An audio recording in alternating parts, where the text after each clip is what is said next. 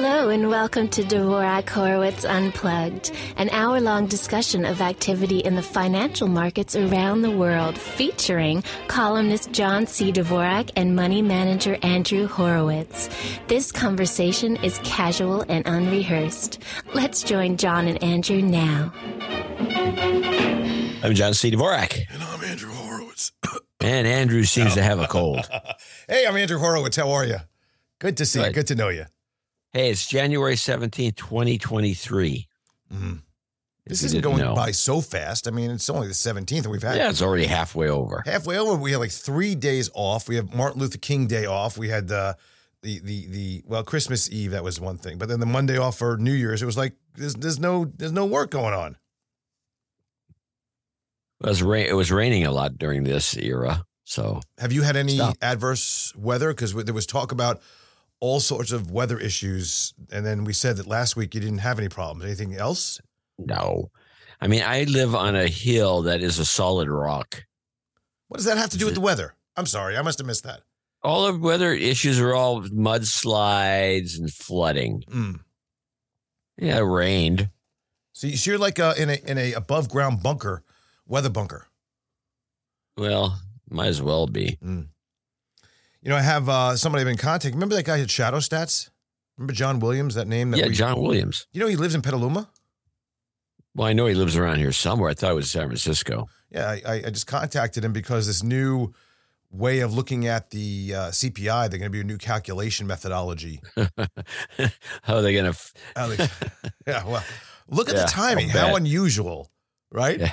What are we going to do here to make it look like something's not happening, that's happening? You know, what's funny is the last time they did this was the 80s. And I mean, coincidence of all coincidences, we have, again, very high inflation, and they're going once again in to do a little bit of tinkering with the number. Tweaking. Something. So did you talk to Williams about this? I have not. I'm going to him. He's going to be on the TDI podcast. I just emailed him again tonight. We went back and forth, and we're going to try to pick up a date. We have my scheduler scheduling. Oh, he'll have some good stories about this, I'm sure. Yeah. Should be fun. The way he sees it, everything should be done the way it was done in 1937. Yeah, I mean, there is something to be said about the changes in things during that period, right? There's been things that have changed, and you got to probably keep up with it's like changing the Dow Jones constantly. Right, the Dow Jones Industrial Average. Yeah, what industry are we talking about? Average, yeah. Now it's like the Dow Jones technology, big cap technology average is what it is. Yeah, pretty much. It dropped 400 points today, primarily due actually to financials. It was Travelers and Goldman that tanked the Dow today. The NASDAQ was actually holding up pretty well with a couple of companies like Apple and Google holding in okay. Tesla up 7% or something like that. But skyrocketing. Kind of crazy. But we are in a rally mode. I mean, January has been a pretty good month so far, about 4.5% on the various indices up, which is good, pretty much across the board. Not to leave out the fact that Bitcoin is up like, I don't know, 25% this year. Yeah, it's way up already. So, you know, on all this nonsense of the FTX guy and what's going on with these various firms, and then the Winklevoss and Winklevi and Genesis and Gemini, they're looking at now securities fraud because of the tokens that they did. And they did these guys, I got to tell you, these Bitcoin boys are tricky dickies. They did, because they were exempt from securities law, the things that went on are horrifying. Now you're going to probably say, like what? But what? I thought you'd say that. And I don't have an exact answer for you. But the things that I'm reading where they they tokenized certain things, and they would buy it with one coin and then bring it back and then lend it out somewhere else and then leverage it up. It's amazing. It's amazing what went on during, number one, the loose money liquidity times, and then two, I think the times when there's a lack of supervision. It's like having kids running amok. It's what you do. Just why not? Right? Yeah, you run amok when you get the chance. That's what the reason we have these regulatory agencies, because our nature is to run amok. So maybe all these Bitcoin evangelists was smart, that they knew this was going on. Look at it this way. And all they were doing was riding a known money train for a period that they knew was going to eventually fail, but couldn't get out in time. Well, that's the problem with pump and dump. Mm-hmm. Davos is going on right now, the economic confab in Switzerland. Yeah. They're talking about, of course, climate change, because that's an important thing to talk about at a well, that's one way to enslave the world. Yep. ESG is being defended, which I think it should be defunded, not defended. Well, it's funny because on the No Agenda show, we had a listing that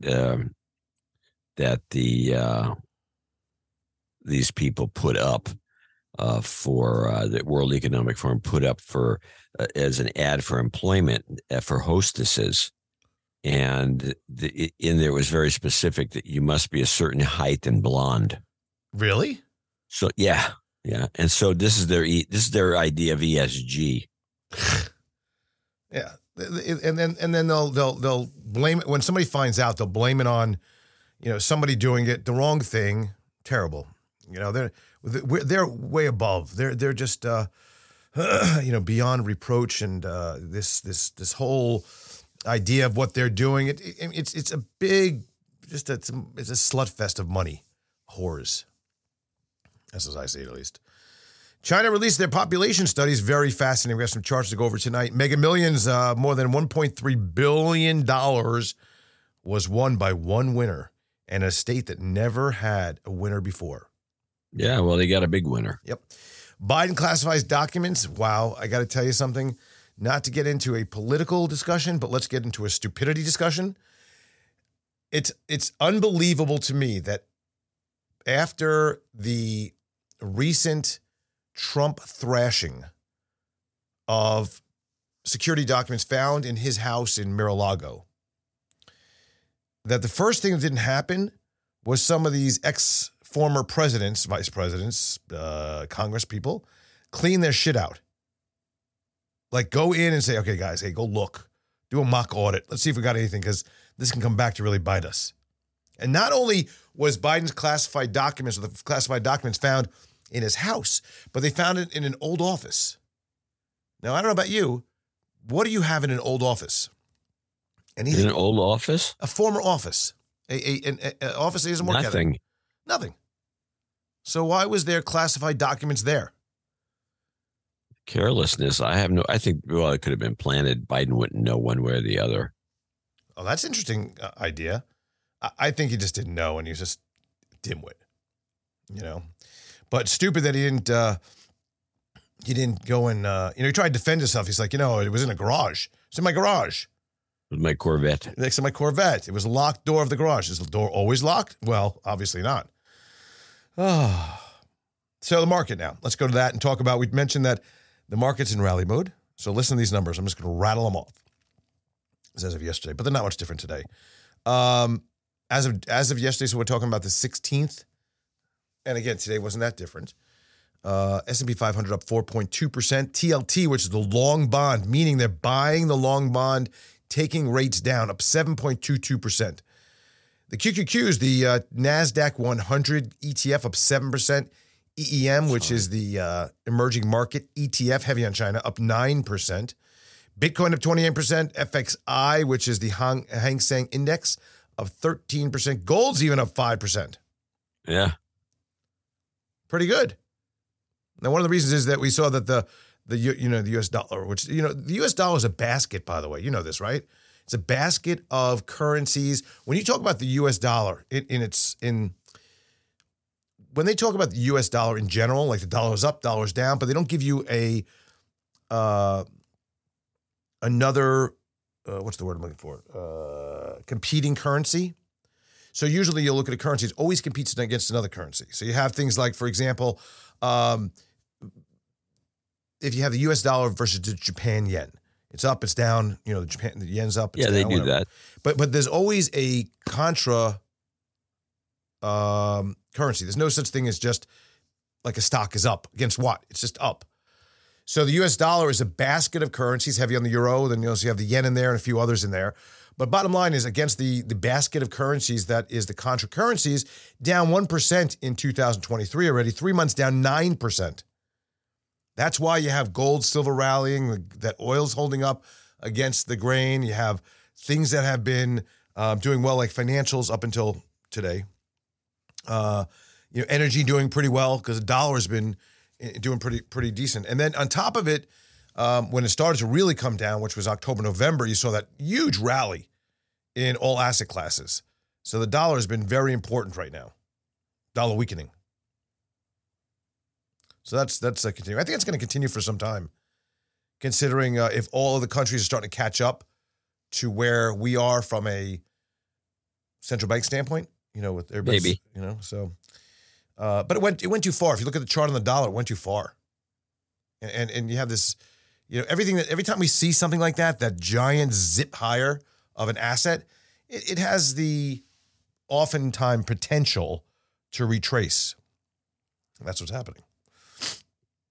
Let's see what else we got. Bank earnings, mixed so far. Saw some decent numbers out of companies like Morgan Stanley. Bank of America was okay. Wells Fargo actually outperformed. Goldman Sachs shit the bed. But all the banks really had some problems the last few days on that. And finally, one of the big things that is happening is that bond yields are starting to come in. The 10-year hit 3.5% after being at 4.5% 2-3 months ago. And the EU, the European Union, with Lagarde, who I can't stand that woman. She was the head of IMF? Was it IMF? Before she took on this job? Yeah, I think so. I think she was a blowhard. Is that okay to say about a woman, a blowhard? Call a woman a blowhard? Let's see why not. All right. Well, she's a blowhard. She's a blowhard. And then it just follows along whatever we do.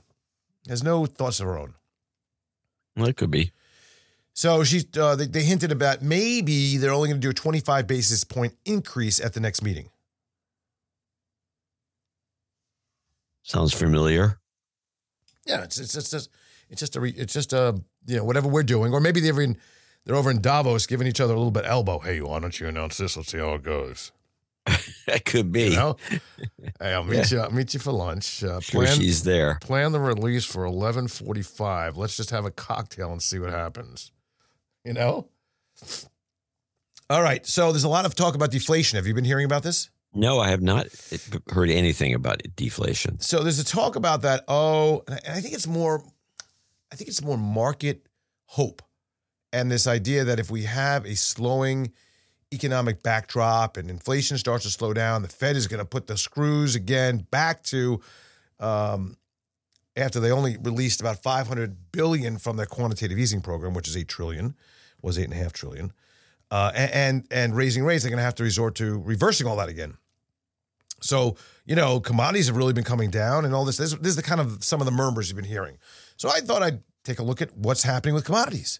So this chart we have here over on, available on the show notes for dhnunplugged.com. Go to episode number 638. And chat room is about to get it right here. You'll notice that there's a 1 month, a 3 month, and a 1 year, right? I thought I'd put just a short term a look back and then a longer term.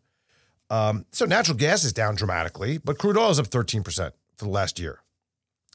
Natural gas is down 51% in 3 months. Wow. Pretty amazing. That's because of the warm winter that's happening in Europe. I don't know about you, but January is kind of the start of the winter, right? Like late November, December into January. So now they're projecting the entire winter is going to be much warmer than anticipated. Not quite sure how they do that. But, I don't see how that works. I mean, it's cold here. Yeah. Copper is down 7%, but it's up 20% in the last 3 months. Wheat down. But then you have soybeans up 29% year over year, up 8% in 3 months. Corn up 32% year over year. So I'm not seeing a trend of deflation here. Are you? No, there's no trend whatsoever. Yeah, it's clearly up and maybe a little adjustment here or there. I mean, except for eggs in there, the thing will be through the roof. Eggs? Yeah. What are you doing about that? You're not eating eggs? No, I get eggs. We have actually plenty of eggs around the San Francisco Bay Area. Might as well buy a chicken. Well, you could get a chicken if you wanted, but I haven't seen any. I mean, I've seen a couple of, maybe there could be more eggs for sale, but I have not seen no eggs for sale like some people are complaining about. I've never ever seen no eggs for sale. Wasn't there like a cottage cheese thing for a while too, or something? Or I don't. Not that I know of. Yeah, I haven't seen any kind of shortage at all. But I live in Florida, the land of plenty, right? That's for sure. Housing prices. Take a look at this. The question is, do we see deflation? Well, there's some potential for deflation over the last couple of months. Looking from where we were in July, peaked out, this is the Case-Shiller 20-home composite. Put this in the chat room. What's that? What does that 8% mean? So it's 8% year-over-year increase in price. This is a price. How is that deflation? I don't know. I mean, it's definitely lower than 20%, right? Yeah, but still. Excuse me. And it's all cumulative. I mean, that's the thing. It's 8% over the last year, which is already, it doesn't help. Yeah. By the way, thank you. The cough button there. I got that cough switch that I put in when I had COVID, and we were doing the show when I had COVID. I put that handy dandy cough switch in. Yeah. Worked like a charm. Yeah, no. So I don't see any. Again, is it deflation? If we look at from where we were in July till now, but still on a longer term basis, and this is just an adjustment of the trend. The trend is clearly, if you could draw a line from the left to the right and just continue that slope approximately of where you saw that line way to the left back in 2020. Besides the fact that we saw free money accelerate the valuation of homes. It's a much different situation there. I heard today that, talking about real estate, in San Francisco, 27% vacancy level in commercial properties, office space. Is that right? I don't know. I haven't heard that, but it wouldn't surprise me. I'm surprised they have, people are, there's a big battle going on. Nobody wants to work in an office anymore all of a sudden. Now, nobody wants to work anymore. Let's get this clear. Well, okay. Let me get the nomenclature correct. People just don't want to work. They want to be paid, but they don't want to work. Yeah. They want to sit around. They want to surf. It's really unbelievable. Back in the day, I'm going to say it again. You didn't do personal stuff at work. You just didn't. When you were at work, it was your boss's time. Would you agree with that? Well, there wasn't any opportunity to do otherwise. Although I will say that when I worked for the government, I would do a lot of kind of personal stuff on the job. Shopping mostly. You'd leave the office and do shopping? No, I was in the field. So as you're you in go the in this field, place, you got a car, you're stop. driving around, there's something going on, you stop and go shopping. Gotcha. All right, so there was another point about why things are happening. I tweeted this week, I said, if you were wondering, not just a flash in the pan occurrence, yield curve clearly and definitively inverted. And we're going to discuss tomorrow. But look at this. Look at this. This is no longer maybe, possibly. Oh, it's only short term. It's only been there for 3 weeks. It only just touched, and then it went. Back in March of 2022, we got inverted for a couple of days, and then it went back up. Yeah, I remember that. So here we are since, I don't know, where was it since? Think about July. Yeah, July of 22. We've been inverted, and it's getting worse. This is not a good trend. No, this is actually a very bad sign. Yeah, but you know what you can do? You can go in there and you can tweak it. How you can do that? Denial mode. Pretend it's something else. Well, the Fed did that already. Give it a new term for what it's doing and say it's good. Well, what the Fed did was somewhere along the lines recently, they came out with it was kind of interesting. They came out with a discussion that, no. The 10-2 is not really what we find to be a very predictive measure of future recessions. We think the 10-year and the 3-month, which is to get the 3-month above the 10-year takes a lot of work. And by the way, we are there. The 3-month is higher than the 10-year. So the 3-month and 10-year is inverted. So just to well, they'll come with the point. something new. Yeah. So how now about the 1 day in the 10-year? That's what they'll do. It's so ridiculous. And, nobody's really talked about it lately. They've talked about the inversion. Here's the thing. They talked about it, but when we saw it that last time, a couple years back, they talked about it then, and that's the last time they talked about it. Yeah. You're the only one talking about it. It is a very good predictor. The question is, it doesn't provide insight to exactly when, but it's a very good predictor of a few things. And one of the things is, whether you want to say it's a recession or whatever you want to call it, the very nature of an inverted yield curve says that liquidity is low and banks are not going to lend, and there's tightness in the financial conditions. It is not a favorable environment for lending to go on, for loose, heavy, easy money policy. It's clearly not. And it's just not a good environment for business when you have things like this. A lot of businesses that run on certain profitability modules or even borrow money are paying a lot more to do so, especially the short-term overnight debt. So it slows down business. That's what it's trying to do. That's what that's what this is all about. It's all about that. I find it peculiar. I was just whispering a little bit there. I was just like, it's all about that. It was reminding Joe Biden. Reminded me about something. Have you been watching Jim Cramer at all lately?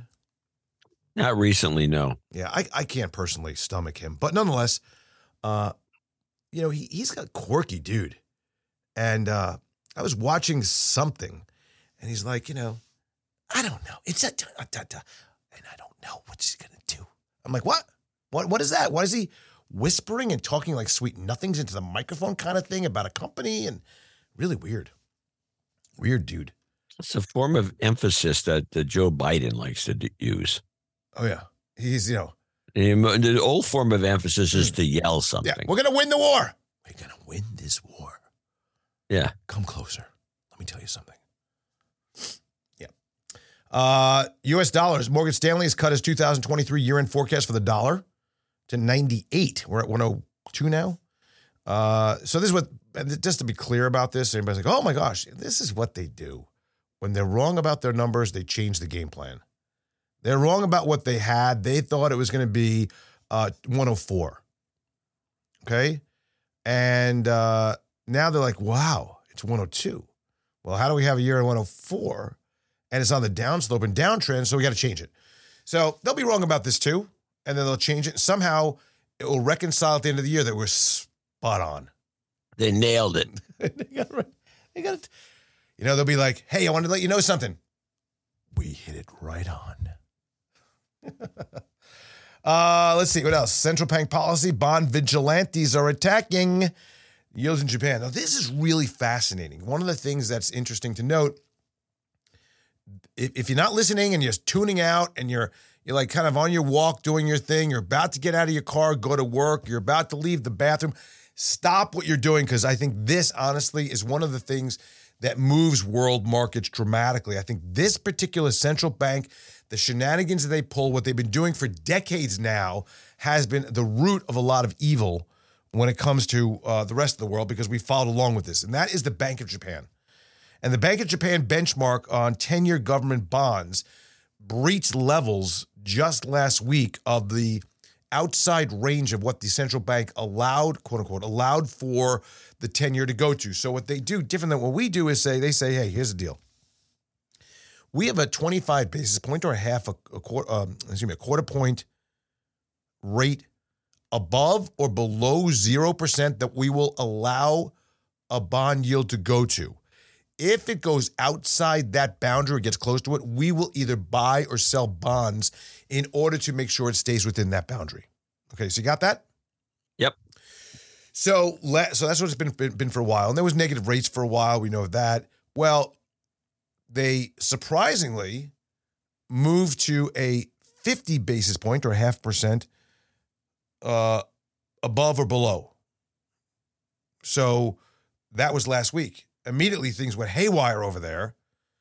The yen strengthened, dramatically. So the yen was at 150 for a while. Now it's like what was the yen? 120-ish? 128? Let me look. The yen is currently 128.50. Yeah, 128.50. So that's a big move, from 150 Yeah, it's huge. down there. So that's the strengthening of the yen, again, helping the dollar. But the problem is that now we have no negative rates anywhere in the world, by the way. But this is a big issue because... Whatever happened to that little trend? Yeah, that's gone. Everybody, the bond vigilantes, the yield vigilantes, these guys that were like, for a while, talking about the widowmaker trade, that people go bust on, shorting the yen or going long the yen, either depending on which side. Here's where it gets interesting. So there was big stress in the yield curve. It went a little bananas last week after the increase from, it took about a day or so to really bake in. But the Bank of Japan had to go in and do a fresh round of emergency buying worth about $10.5 billion. And they already hold anywhere from 89 to 90% of some bond lines. In other words, depending on which bond and which dating, the 10 years, 5 years, 2 years, they hold like 80 to 90%. They own this is the whole point of all this now. This is encapsulating all this. The Bank of Japan owned more than 50% of all bonds issued from Japan. All the bonds ever issued, the Bank of Japan owns 50% of them. That's like eating your own arm because you're hungry. Yeah, well, it doesn't. Interesting. After a while, you run out of things to eat. Yeah, well, let alone finding a way to eat them. Yeah, exactly.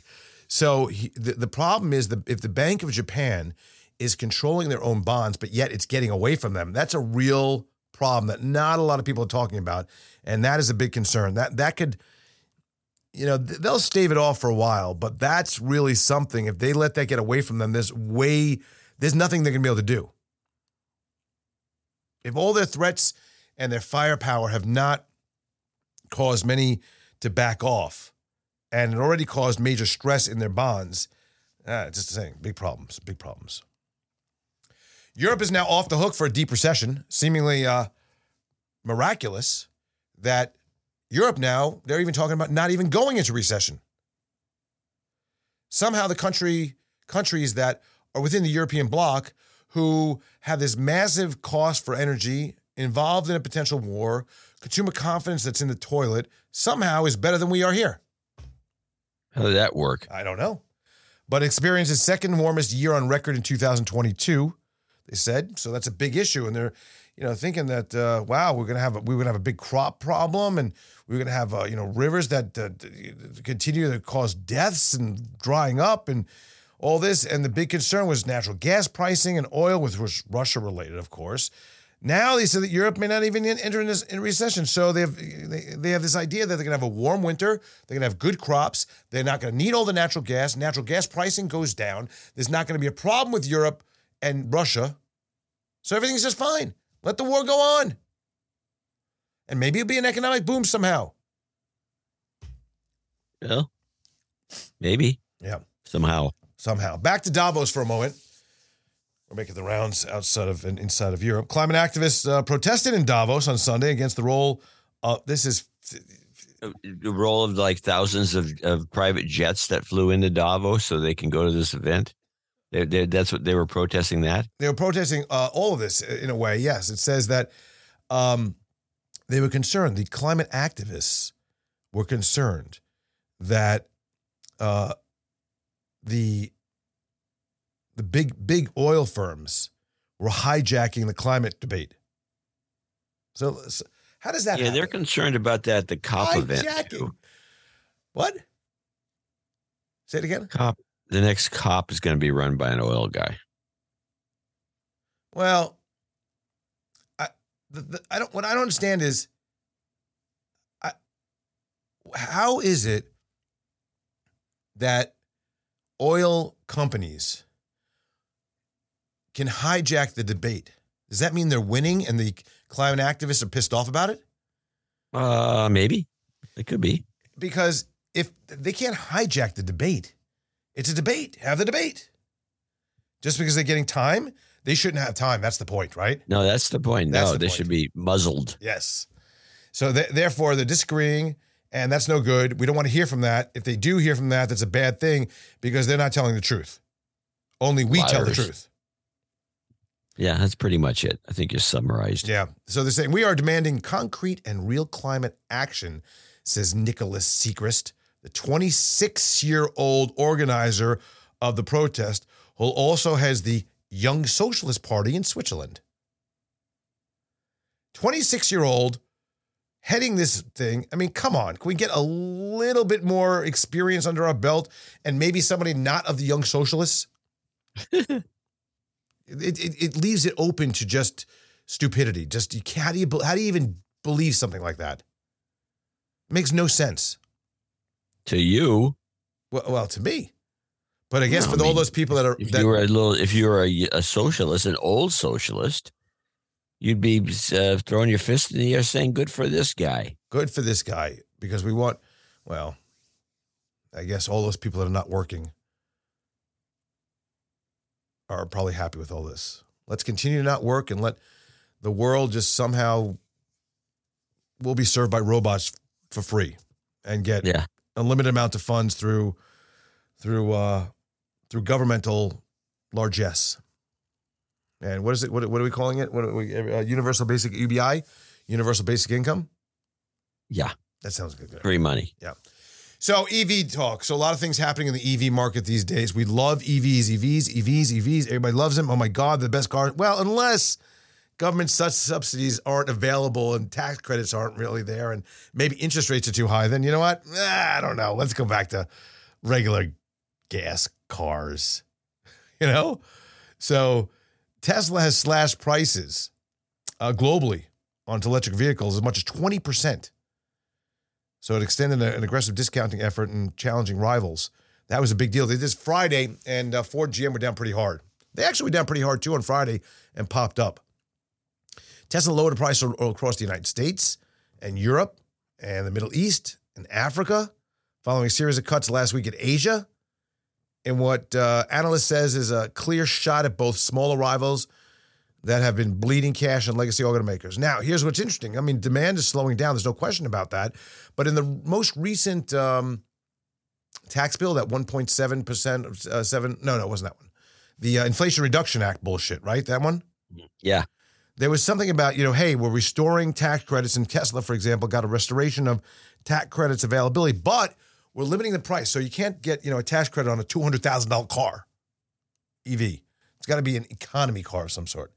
So Tesla took the prices down significantly to be within that range so you can still get the tax credit. So the Model 3 and the Model Y crossover SUV were between 6 and 20% price reductions. The basic Model Y now costs $52,900, down from $65,000. And that's before the $7,500 U.S. federal tax credit. Now, just as a refresher, the difference between a tax deduction and a tax credit, right? That's a big difference. Tax deduction, you just say, okay, I made $100,000 minus my deduction of $5,000. I made $95,000. That's what I get taxed on. A tax credit is, okay, I made $100,000. Here's my tax of $10,000. Take $7,500 right off my taxes. I just wipe it off my taxes. Yeah. So tax credit is a much better deal. Yeah, so it's almost depending, but it's at least twice as valuable. Yeah. How am I doing for a guy with a terrible head cold? You're doing fine. Pretty good? Not Adam level, but fine. No, Adam's unbelievable. He can be in his deathbed. Well, he can't be in his tooth deathbed, though. Well, if he's got teeth, he can do the job. Yeah, okay, that's a good point. The only thing that stops, that's like his kryptonite. It's like the toothenite. The only thing that stops Adam is the loss of teeth, or new teeth, for that matter. And I think he can get through that, too. He just won't admit it. China just released a population report, and China's population fell last year for the first time since 1961, a historic turn that is expected to mark the start of a long period of population decline. You ever notice that? Once you get to that point, it's been declining for a while. Well, I should say population increases have been slowing for a while. That's a better way to say it. Look at this chart, China population. See that first one? Yeah, let me take a look. So this one's really interesting. So if you look at, where do we start the decline? I would say, 1990, right? Well, you could go back further, but 1990 is a good, 1985. But this is the first time since 1961 they actually had a negative number. And this was with the restatement of, remember the one-child rule? Yeah. They changed that a few years ago. There's something very suspicious about these stories. Like, it's one guy going around promoting the idea that China's in a death spiral. And then all of a sudden the New York Times comes out with this stuff about this particular situation as if it's like totally unexpected and it's going to mark the beginning of the end. I'm not convinced. You know what I think this is? I think this is COVID. It could be. It could also be COVID. Yeah, I think that they first of all, they say that only 60,000 people died. We know that's probably hogwash. You know, with like 100%, a crippling 100% rate of infection there. But, you know, whatever the conspiracy might be that of the day, the fact is that this really started to hit hard. There's two parts of the COVID discussion. One is maybe there's COVID deaths. Put that aside for a second. The other one is this is a country that lived during COVID. You got to wonder how many people were all shot up about having sex and having a child in the COVID years. So therefore, not procreating back in 2020, 21, and 22. It's not like the Chicago blackout, where if you trace that back, an enormous amount of births 9 months later. Yeah, people having sex in the elevator. Right? You remember those days. Oh, yeah. Here's also another one, the lowest birth rate on record, which then again starts to go into, look at the years there to a degree, what I talked about the low birth rates, but again, it's fascinating because they canceled some of this. There was some specialized, I think you had to be approved for it, but you got at least, you could do 2 kids per family. I think these charts are pretty interesting. I mean, first, China's going to take over the world. Remember that? That's a big thing, right? China's going to take over the world. Now, with these two things, it's not confirmed yet because I think India only does their population numbers once every few years. So here's what's interesting is it may make India the most populous country in the world now. Yeah, India is supposed to pass up China, but they were supposed to pass them up anyway. Have you been to India? No, it's the one country I haven't been to. Yeah.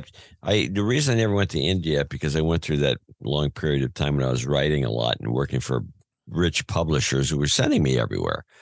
And it was always promised I was going to go to India, and there's going to be someone's going to ship me over there. I'm going to get to go to India. And then for some 2 places I never got to go was India and Scotland. And so no, I never went.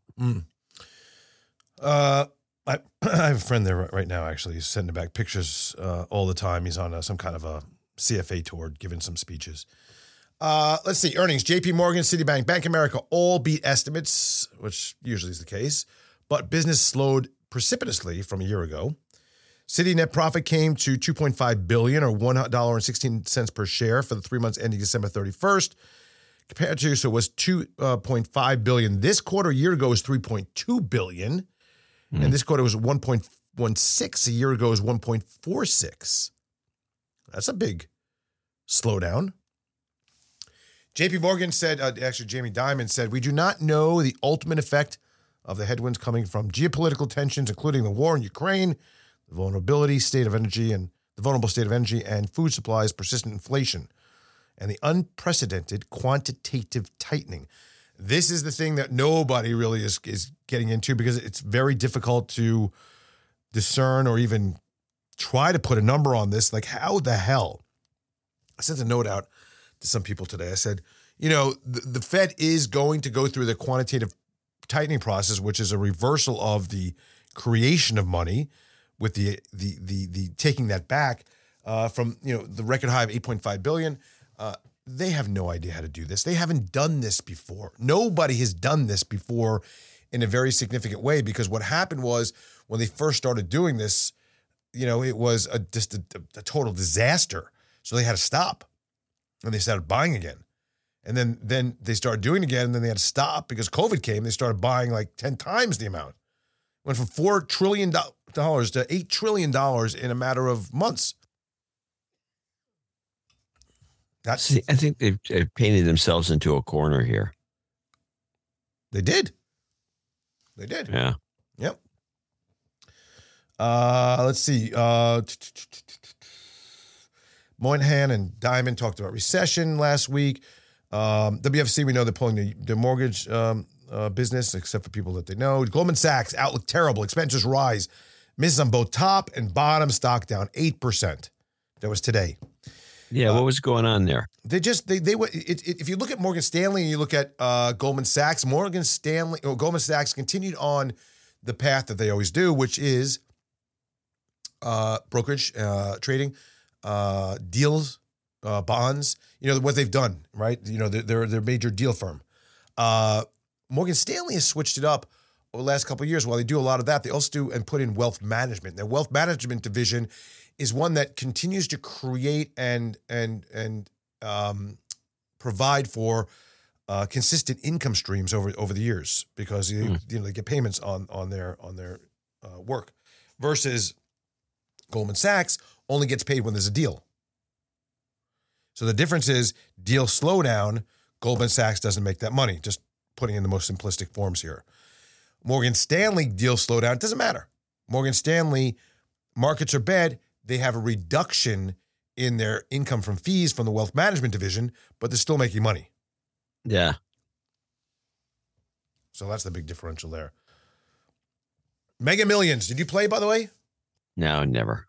Well, the odds are, because I figured out the odds, and the odds are if I play, they're one thing, and if I don't play, it's the same.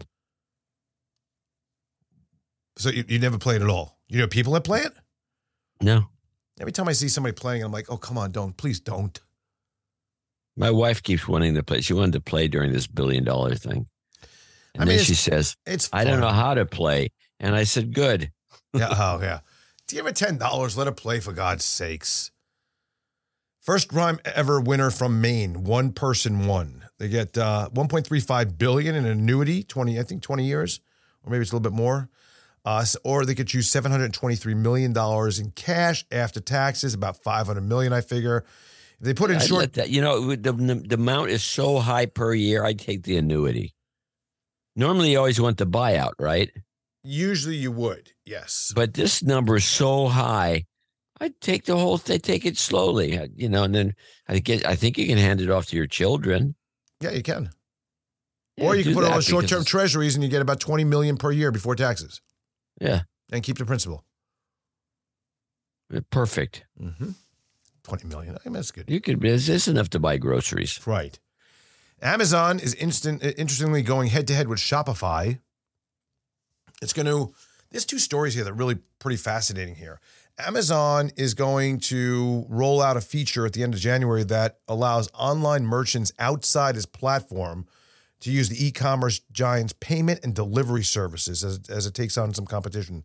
So it's going to be called Buy with Prime, which is launched as an invite-only offering. And what's interesting is now they're starting to use some of their platform that they have really locked down well from a technology, from a usability standpoint, and now allowing others to use part of it, which is kind of what they did with AWS. Right? Yeah, AWS was what happened. They had, they developed this database user shipping system that could be scaled. It was designed to be scaled anyway. So, well, hell, let's just scale it to the max, and then the other people use it. Yeah.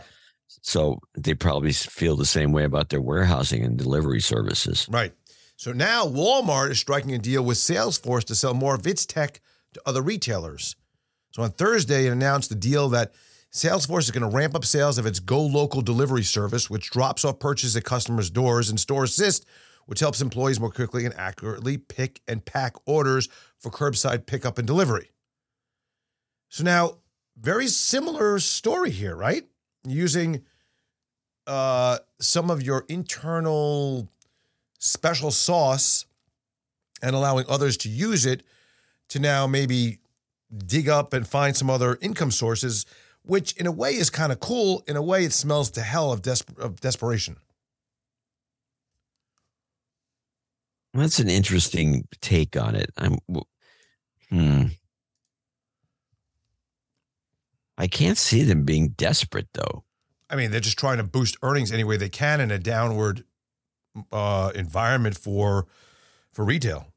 Yeah, maybe that's all it is. Yeah. The proof will be in the long-term pudding. Yeah.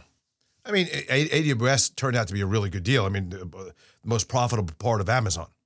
Yeah, it turns out to be. Yeah, it turns out that their systems are what make them most of their money. Mm-hmm. Now, I'm going to rewind to what we talked about last week with ChatGPT. Have you tried this thing yet? No. Well, I'm relying on you to do so. New York, and Seattle, Washington have placed bans on the tool at the middle and high school levels. Why? Because kids go and saying, write a report on prehistoric mammals and the impact on the environment. They wait a minute and they get something, they print it out. Yeah. Gotta love that. Oh, God. I mean, make them write their essays in class.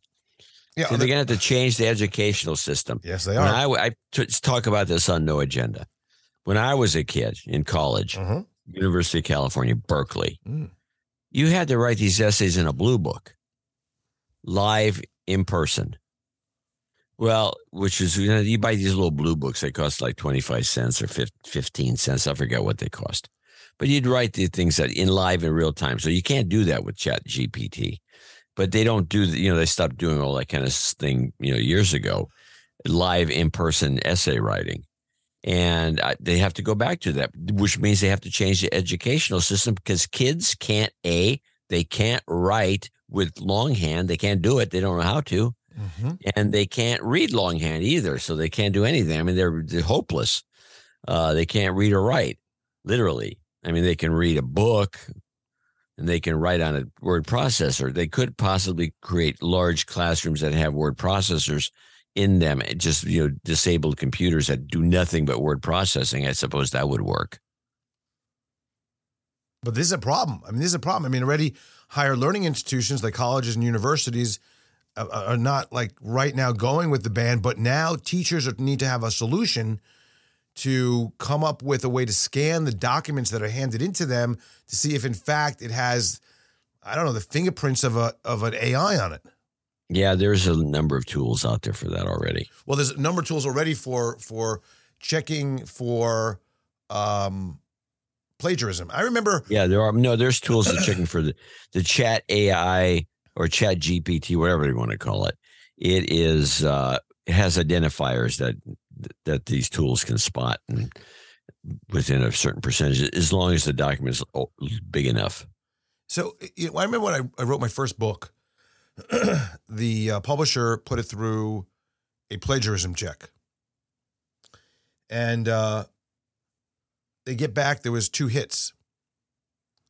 And they're like, "Oh, you got a big problem. You got 2 plagiarism hits." I'm like, "What? Could I see them? How is that possible?" Okay.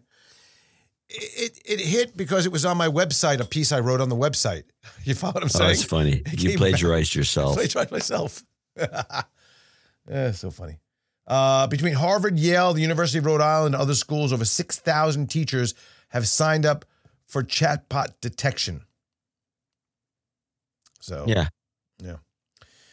Let's see. We talked about the winner. The thing you would do. Just to go back to this for a second. I'm thinking of as a sneaky student. What you could do is you have the ChatGPT write the essay for you, and then you'd run it through at least 2 of these detectors, and then you see what the detector spotted, and then you just correct those errors. And you just do a little fine tuning of the final report, which takes probably less time than it would take to write the whole thing, and then turn that in. And what are they going to do? They can't spot anything. So what's the point of even going to school at this point? So you can learn how to cheat. Oh, I see. Learn how to not work, but get work Haven't product you done. followed this FTX guy? I mean, So you want to basically learn how to look like you're working, hand in product, but this don't is do anything exactly to do it. the modern ethos. You got it. You nailed it. Yeah. Look like you're working by, on your computer. Look busy, head down, but what you're really doing is either playing a game or somehow you have fake hands typing while you're on your phone. Sounds good. Ugh, gross. Well, if you are a working person or out of work, if you feel that we've shamed you, made you feel guilty, or just maybe even motivated you to go back to work and actually do something, and then that's gonna actually turn into a major raise. It's gonna turn into a title change. It's gonna turn into a very successful outcome. You can thank us by donating to DHUnplugged.com. You can go over to the website. You can do a lot of different ways on the chat, on the bottom of the chat. Just go over there, and there's a little button that says donate, and please do so. It's an important part of what we do here is to have you involved. It makes us feel good. And making us feel good should be a good idea. Yeah. They should make us feel good, don't you think? I think that somebody out there, somebody's got to have made some money listening to this show or gotten a raise or something thanks to something we said. I would think so. I was listening. This is just a side note. It just made me think of this. I was listening to some guy. I forgot what he was in, like a parliament. He was somewhere, maybe in England or Australia.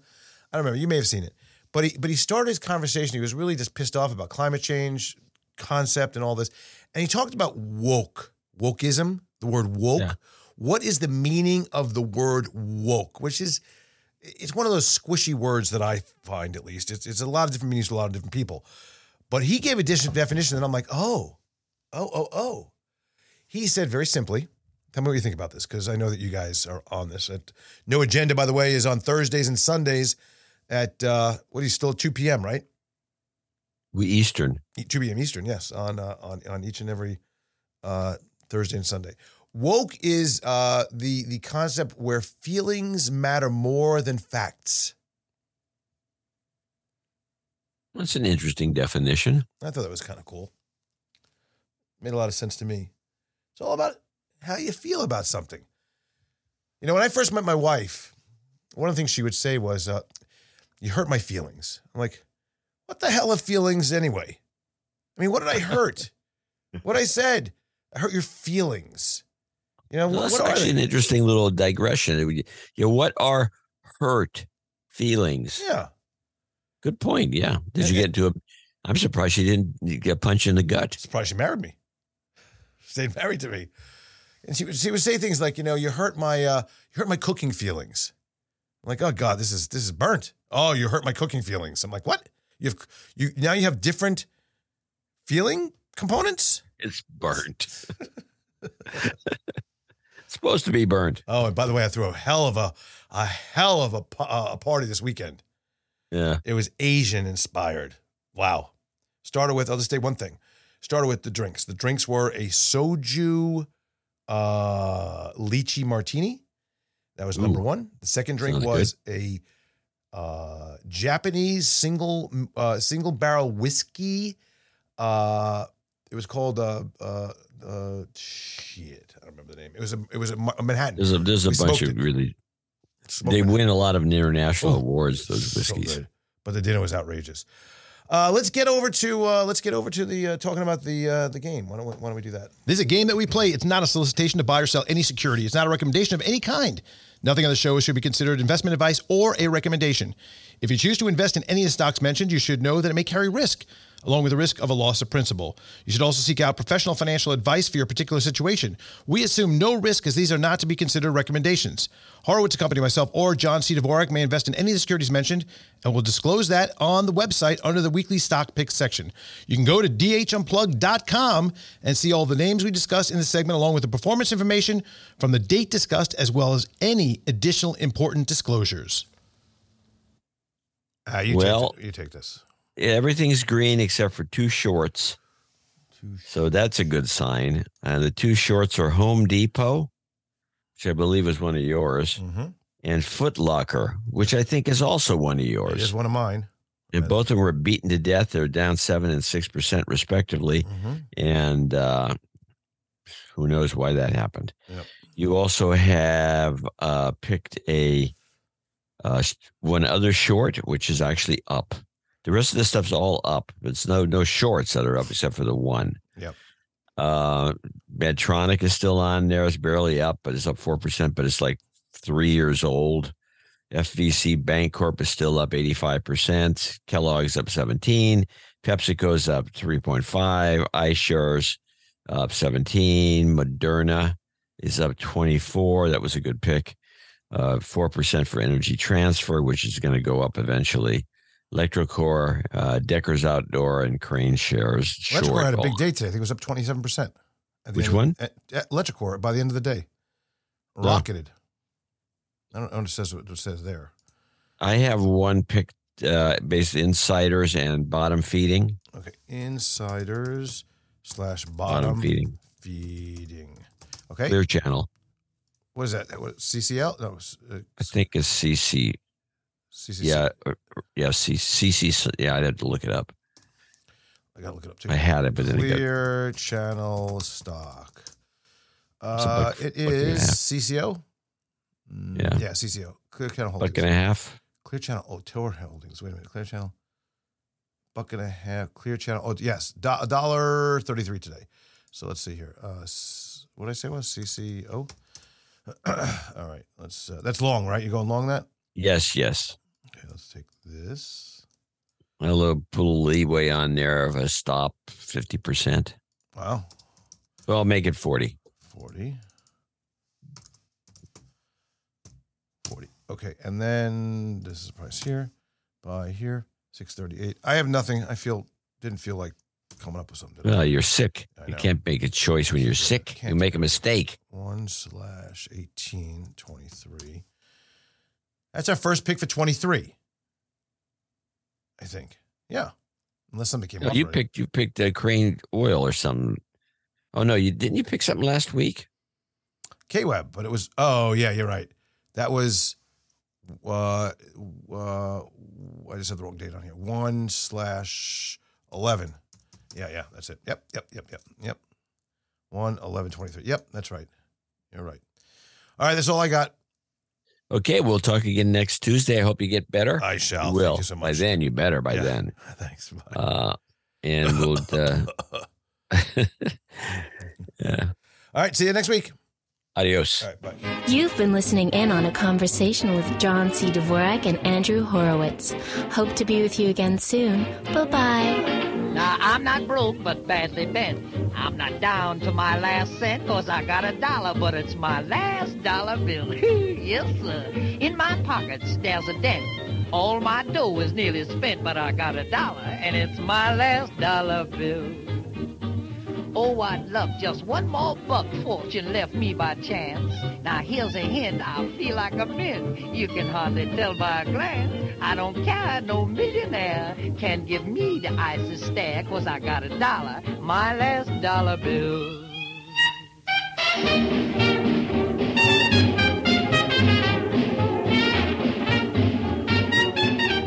Horowitz & Company, Inc. is registered as an investment advisor with the state of Florida and conducts business in other states where it is properly registered or is excluded from registration requirements. Registration does not imply any level of skill or training.